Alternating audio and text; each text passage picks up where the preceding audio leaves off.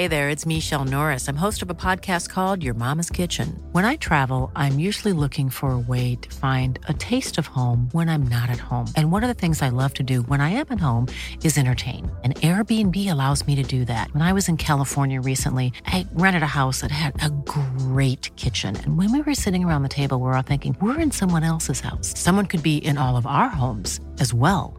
If you have a home, but you're not always at home, you have an Airbnb. Your home might be worth more than you think. Find out how much at airbnb.com/host. Hi, Property Investory listeners. Tyron Shum here. I want to tell you about another property podcast that I'm super excited about. It's called Think Big Property, where I have millions of questions about property development, and my co-host, Nyong Nguyen, has made millions of dollars from it. I think you'll really like it. So, I wanted to play another episode for you. You can binge all the rest of the episodes on iTunes or Spotify or wherever you listen to your podcast. Here it is, another episode of Think Big Property.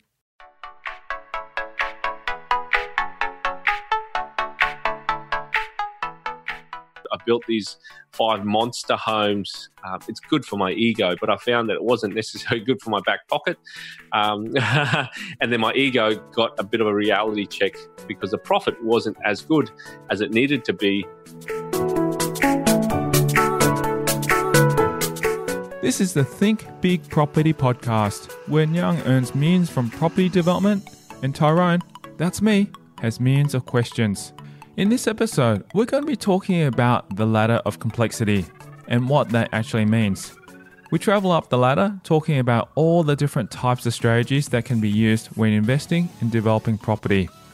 We hear some specific examples from Nun's property developments, how to quickly add value to property, and much, much more.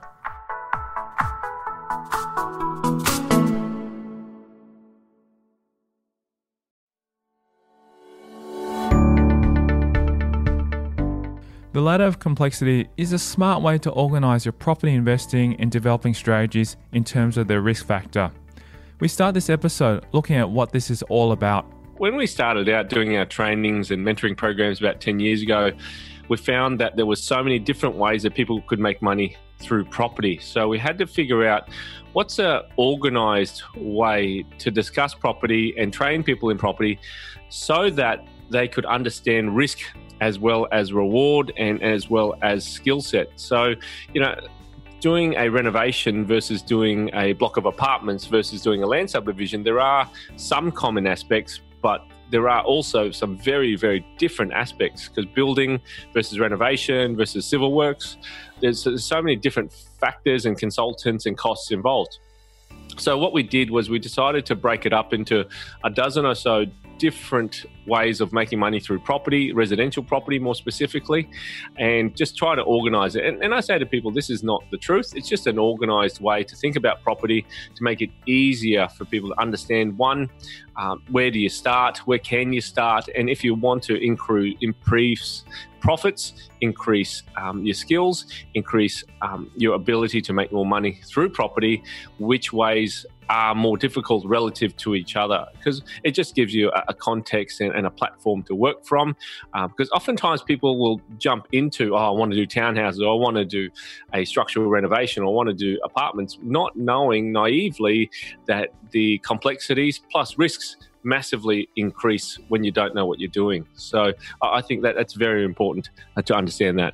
And this is why I love about talking about this particular topic, because it's actually quite a sequential kind of approach to look at, okay, starting from the bottom all the way up to the top, like a ladder. That's the reason why it's called a ladder of complexity.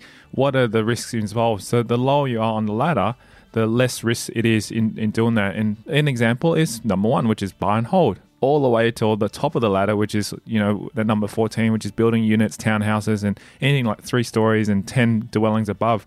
That gets quite complex. And this is where the topic today is. We're going to actually unravel each and every one of these to be able to share with the audience exactly what things to be looking out for and the complexities behind it, and potentially all the risks involved. And I think it's just a conversation that Young and I also have with a lot of people too. And it's really, really important to understand this because it helps us determine, okay, which level are we at this point in time? And then what things do we need to understand to move into the next stages if we want to proceed that way? So let's start off with maybe the first one. Then, as I mentioned, number one would be buy and hold. Let's talk about that in a little bit more detail. Some people might think, buy and hold's pretty easy, pretty straightforward. However, if you get this wrong right at the start, it can basically constrain you very much long term. I've got clients who've bought buy and hold and made a lot of money. Other clients who've done it incorrectly have very much gone down the negative gearing path, and it constrains them. It strangles them in such that they have to go to work, they have to make those mortgage payments against their property. So buy and hold is very much a cut your teeth type strategy to learn how to manage finances, manage multiple bank accounts when you have multiple properties, manage tenancies, understand the acquisitions process of signing a contract, stamp duty, land tax, rental management. So it's a really good foundational place to start. And at the beginning, you might combine a buy and hold with a minor cosmetic renovation to be able to not, outdo yourself too much and not stretch too much, to be able to learn about finance, to learn about real estate agents, to learn about tenancies as the most fundamental way to make money through property and hold wealth through property. It's interesting when you said buy and hold, and we're talking about those level things that you just mentioned. It doesn't seem that easy at all. It's quite complex because you got to deal with so many different avenues. So even just getting into property, to deal with a solicitor, to deal with a real estate agent, to deal with the bank, to deal with property managers. There's so much involved in actually managing property just to even start off and buy and hold. And I guess this is the thing is once you get into property, there's so much to learn. There's so many things to do. And I guess, as you said, it's a good way to start off because as you build on top of that, there's more and more complexities that go into it. Even the foundational stuff of buy and hold, the fundamental question we often get with people is, what entity do I buy it in? And we can do a whole podcast just in that of the topic of what entity do I buy it in. And there's so many variables with that: single name, joint names, company and trust, land tax consideration, There's 10,000 permutations and combinations you can buy the property in. So even with that, it starts triggering off, okay, do I buy it in my personal name, or do I spend $1,000 or $2,000 setting up an entity and land tax? And so, yes, you are right. It's only 3 words, buy and hold. But at the beginning, the considerations are endless. And especially if you're a beginner, it can get a bit overwhelming and you don't know who to talk to next. When do I talk to the real estate agent? When do I talk to the solicitor? When do I talk to the accountant? So it's a great way to start. And it wasn't only till I think I bought 3 buy and hold properties that I understood, the complexity of it. It took me a couple of years for that to kind of settle before I bought a few more and going, okay, well, now that we're wanting to transact on them, as in buy and sell, then you start getting your head around other interactions and variables. And I like hearing from your story because, you started off just buy and hold, eventually leading up to doing land subdivisions and so forth, which is up a little bit higher at the top of the ladder. So it's really kind of good to see that progression because everyone has to start somewhere, and the buy and hold strategy is a great way just to get started. So let's talk about the next one, which is number 2, which is strata tiling. Tell us a little bit more about that and how that all works. Coming back to buy and hold a little bit later, I believe in the first 5 or 6 levels of ladder complexity, you can make a lot of money, 6 figures, just on those half a dozen strategies. Strata titling, what is that? It could be as simple as buying a duplex and creating 2 titles from the individual one title that you start off with and selling off the pieces. So I'd think of it as potentially a pizza. You're cutting up into 2, cutting it into 5, depending on what is already there. I know that a lot of people have done this in the past few decades. I remember in early 2000s, I was doing this in Mackay. At one stage, Gladstone had its run with strata titling as well. They are getting harder and harder to find. However, they're definitely there in the rural areas where there's blocks of titles, blocks of 10, blocks of 5, where you can cut them up. They do need firewalls that go to the roof. You need to check with a certifier as well as potentially a surveyor to check that you can do this. But it's a really good way of adding value to a property without necessarily doing any work to it. What I mean by that is after strata title, we're talking about cosmetic renovation, but strata titling, you don't even have to paint it. You don't have to add any other value other than a paper shuffle to be able to sell off the buildings individually. So just to clarify, it's basically looking for a property that has maybe a component where it has not been stratatized. So say, for example, I know someone who, as I've interviewed in the past on my podcast, who went and bought a unit block that had about 8 units inside. But interestingly enough, it had not ever been strata titled. So there was an opportunity for him to be able to strata title that. And yes, he had to go and spend a bit of money to actually get it fire proof and fire safe, all the way through and getting everything all strata title and getting all that kind of stuff done. But essentially, it's just getting a block of land or a block or something, whether it be units or very rare actually with townhouses that would be selling as a lot. But yeah, if a block of units or so forth where it doesn't have any strata in it, and then just basically getting it strata titled, which allows you to be able to sell them individually, that's where you can actually make the money from.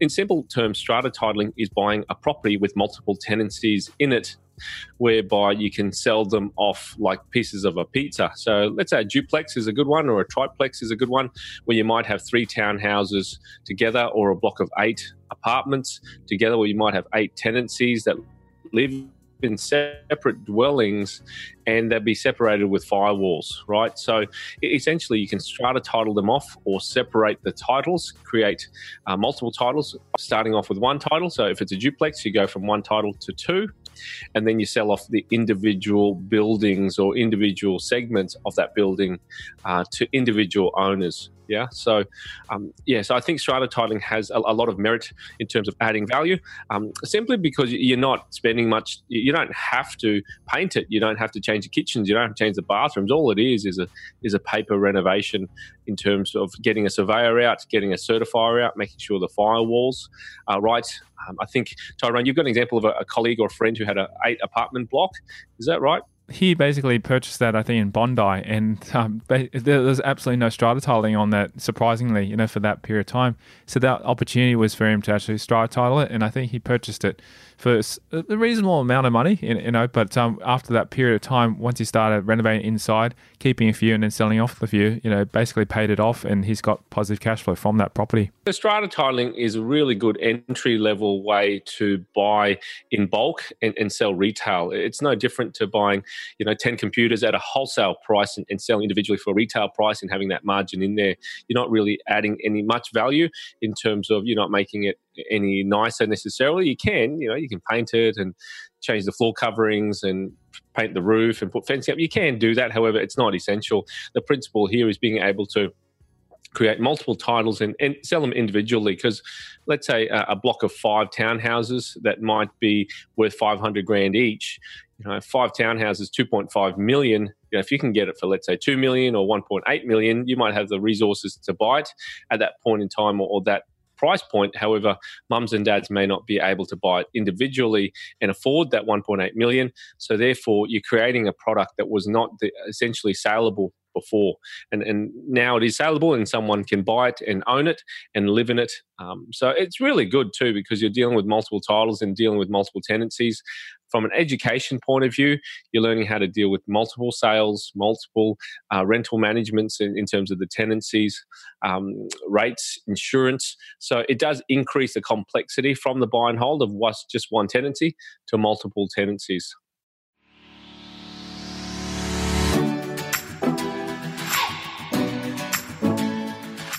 Coming up after the break, we'll delve into where to find strata title blocks. One of the tips that you can start off with this when you go into realestate.com is look for, I think there's a box called blocks of units or blocks of apartments. How you can add value to your property in a short time frame. Cosmetic renovations, the word cosmetic means just superficial. It could just be putting on lipstick, so to speak. Why small blocks of land are becoming more popular. Your splitters are quite popular these days simply because the amount of land that's available for these are a lot smaller. So that's next, and you're listening to the Think Big Property Podcast.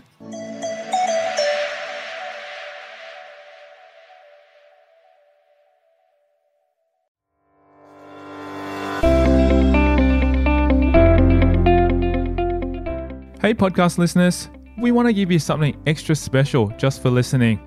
When you head over to thinkbigproperty.com and subscribe, you'll receive a free chapter from Nung's book called Bankable.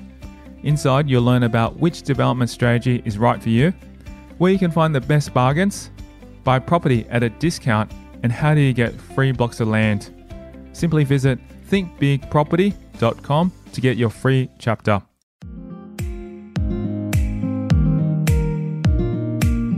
What are the typical ways of actually finding properties that are not strata titled? And just we don't have to go into too much detail behind this, but what I'm just curious about is, as you said, it's becoming harder and harder to find them, because I think most people or most developers who are actually building blocks of townhouses usually will strata title so they can sell them off individually. When do we actually find cases where there are blocks that have not been strata titled? Strata titling is, like I said, hard to find. Not necessarily impossible, but they're more so in more regional areas these days.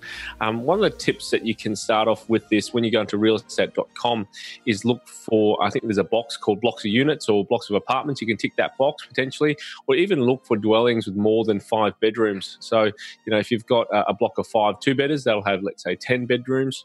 So that'll come up. So that's one way you can do it. But I think more so regional towns, there's ways to go out there and find blocks of units that way. But yeah, they are few and far between. It's more so just being aware of it. And when you do see it, you can see that opportunity straight away. I want to probably give an example and share this with the audience. I actually have recently, about a few months ago, purchased a commercial property which actually has its potential to strata, and I have looked into it. I haven't actually worked out the costs and so forth, but I basically bought a commercial property with 3 retail fronts at the bottom, and also there's 2 units at the top, and then I'm going to build on top of that as well at the top. So I could potentially strata title every single one of those and sell them off individually if I did decide to down the track. And that's a good example just to show you, because I purchased the whole block, including the actual building on it, and there hasn't been any strata title, but there are multiple tenancies in there. So if you look at it from that point of view, if you find something with multiple tenancies within a building, there's the opportunity to be able to strata title it. The beautiful thing with that, like you're saying there, Tyrone, is it's relevant to whether it's residential or commercial as well. So the principles are there. It's just being open to it. So the next one that we're looking at is number 3, is the renovations, and that could be potentially cosmetic as well. So let's talk a little bit about that. Cosmetic renovations, the word cosmetic means just superficial. It could just be putting on lipstick, so to speak. But from a practical point of view, I'll give you some examples. Cosmetic is something that you can do quick and generally not needing council approval. So whether it's a quick paint job, polishing the timber floors, adding a carport, changing the fans, installing air conditioners. I'm just looking around my house now to see what other things I could do with my house cosmetically. Replacing the carpet, putting new door handles, fittings, fixtures, those kind of things. A new kitchen, new bathroom. Generally, with cosmetic renovations, I will have a budget in mind of 20 grand. Like, this will just be my generic budget, and it might be 5 grand outside, as in, grass, mow the lawn, carport in terms of a lean-to, just a bit of fencing, clean that up, some gravel in the garden if need be, 5 grand on the inside. So that's, like you said, carpets, polish the timber floors, paint on the inside. And then the other part of the 20 grand would be 5 grand in the kitchen and 5 grand in the bathroom. So those are just really rough indicative numbers, because every house is different. In some places you may just need to spend more, and some may already have some workable kitchens and bathrooms that you don't have to spend at all. And sometimes you might need to get secondhand kitchens to be able to meet that budget. But my point is that, cosmetic renovations designed to be quick. Some of it you can do it yourself, and you don't need a big budget from a capital point of view to be able to do it. 20 grand, if you get it right, can be just a good makeover. Get it on the market, back in the market in 4 to 6 weeks, and sell it again. So, the main thing with cosmetic renovation is a quick add value. It might be a little bit tired, just a little bit of love, a little bit of energy, and get it back on the market. But the key thing is also you make your money when you buy. So this is just an add value to make it saleable, livable, so that someone else can buy it and move in straight away. Just wanted to also add as well too, if you're buying the property and you've bought it under market value, but you're looking to hold it as part of the buy and hold strategy into a renovation, you can easily renovate it, then put it back onto the market to rent it out as well too. You don't necessarily have to sell it. So that's also an option there. So the next one we wanted to chat about is number 4 is splitters. I actually know this term, but it's commonly used more up in the north side of the East Coast. So share with us what that's all about. A splitter, in terms of terminology, they're more so common in places like Queensland and even rural Victoria. So a splitter, in simple terms, is similar to strata titling, but it's relative to land. So what you might have is let's say, 800 square meters, and it's already on 2 titles, and you might have a house that's sitting on those 2 titles. So it might be a Queenslander or a brick house that's sitting on those 2 titles, and all you're doing is producing those titles or releasing those titles more than anything else. So you might have a house that, like I said, that straddles those 2 lots. You may have to knock down that house and then go to the Department of Natural Resources, which is a state government body, and then you pay a fee. It might be a nominal fee of $300 to $400 to release that title. So because it's already on 2 existing titles or multiple existing titles, all you're doing is releasing the titles so that they are usable individually. The things that you may have to do is knock down the house, release those titles. But to make it even more saleable, I suggest, because the existing dwelling may only have 1 set of sewer, 1 set of water, you may have to connect that second set of sewer and second set of water supply or as a service to that second block. So in essence, to kind of round it up and summarize it again, it's a property that's already on multiple titles that are usable, that you just release those titles for people to be able to access those lots and build on them individually. Since we're talking about splitter blocks, I'm just wondering, why would someone who owns that block of land already have 2 titles on it? And how did that come about initially? Sometimes it comes for different reasons. Let's say in rural Victoria, I've known one of my clients to do it in, let's say, Ararat, which is a couple of 100 k's out of Melbourne there. Very common in rural areas because they might have acres and acres and acres of land, and they might have pre-existing lots that they may have bought and amalgamated. Because if you amalgamate those titles and keep them as 5 lots but not individual, you pay less rates, right? So in the past, what will happen is people would buy multiple lots and then they'd combine them, and they'd still be on 2 titles. So 1 lot on 2 titles, so they only pay 1 set of rates. So then they build on it because they want a big backyard, they want a bit of dirt. However, they only pay 1 set of rates. So that would have happened probably 50, 60 years ago, maybe in the 50s, something like that. And it's just a remnant qualification or remnant decision of town planning back in the day. There's that opportunity there to be able to split it up now because I guess coming more into today's times, people are looking for more blocks opportunities to be able to get another block that's already been done, because then you don't have to go through that whole subdivision process and get it approved through council. Splitters are quite popular these days simply because the amount of land that's available for these are a lot smaller. What I mean by that is each splitter individual block could be 400 square meters versus 800 square meters, and people want small blocks of land to be able to live on. They just want more house, less lawn to mow, and budgetary wise, it's more affordable for people as well.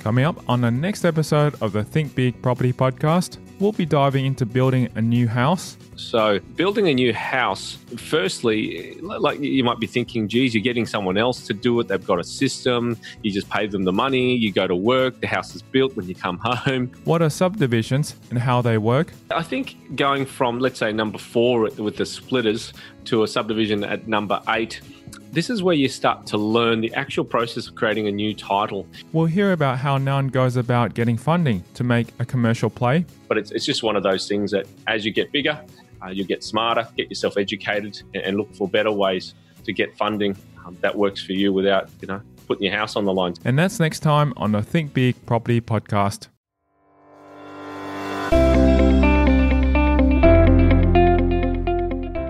Also, we want to give you something extra special just for listening.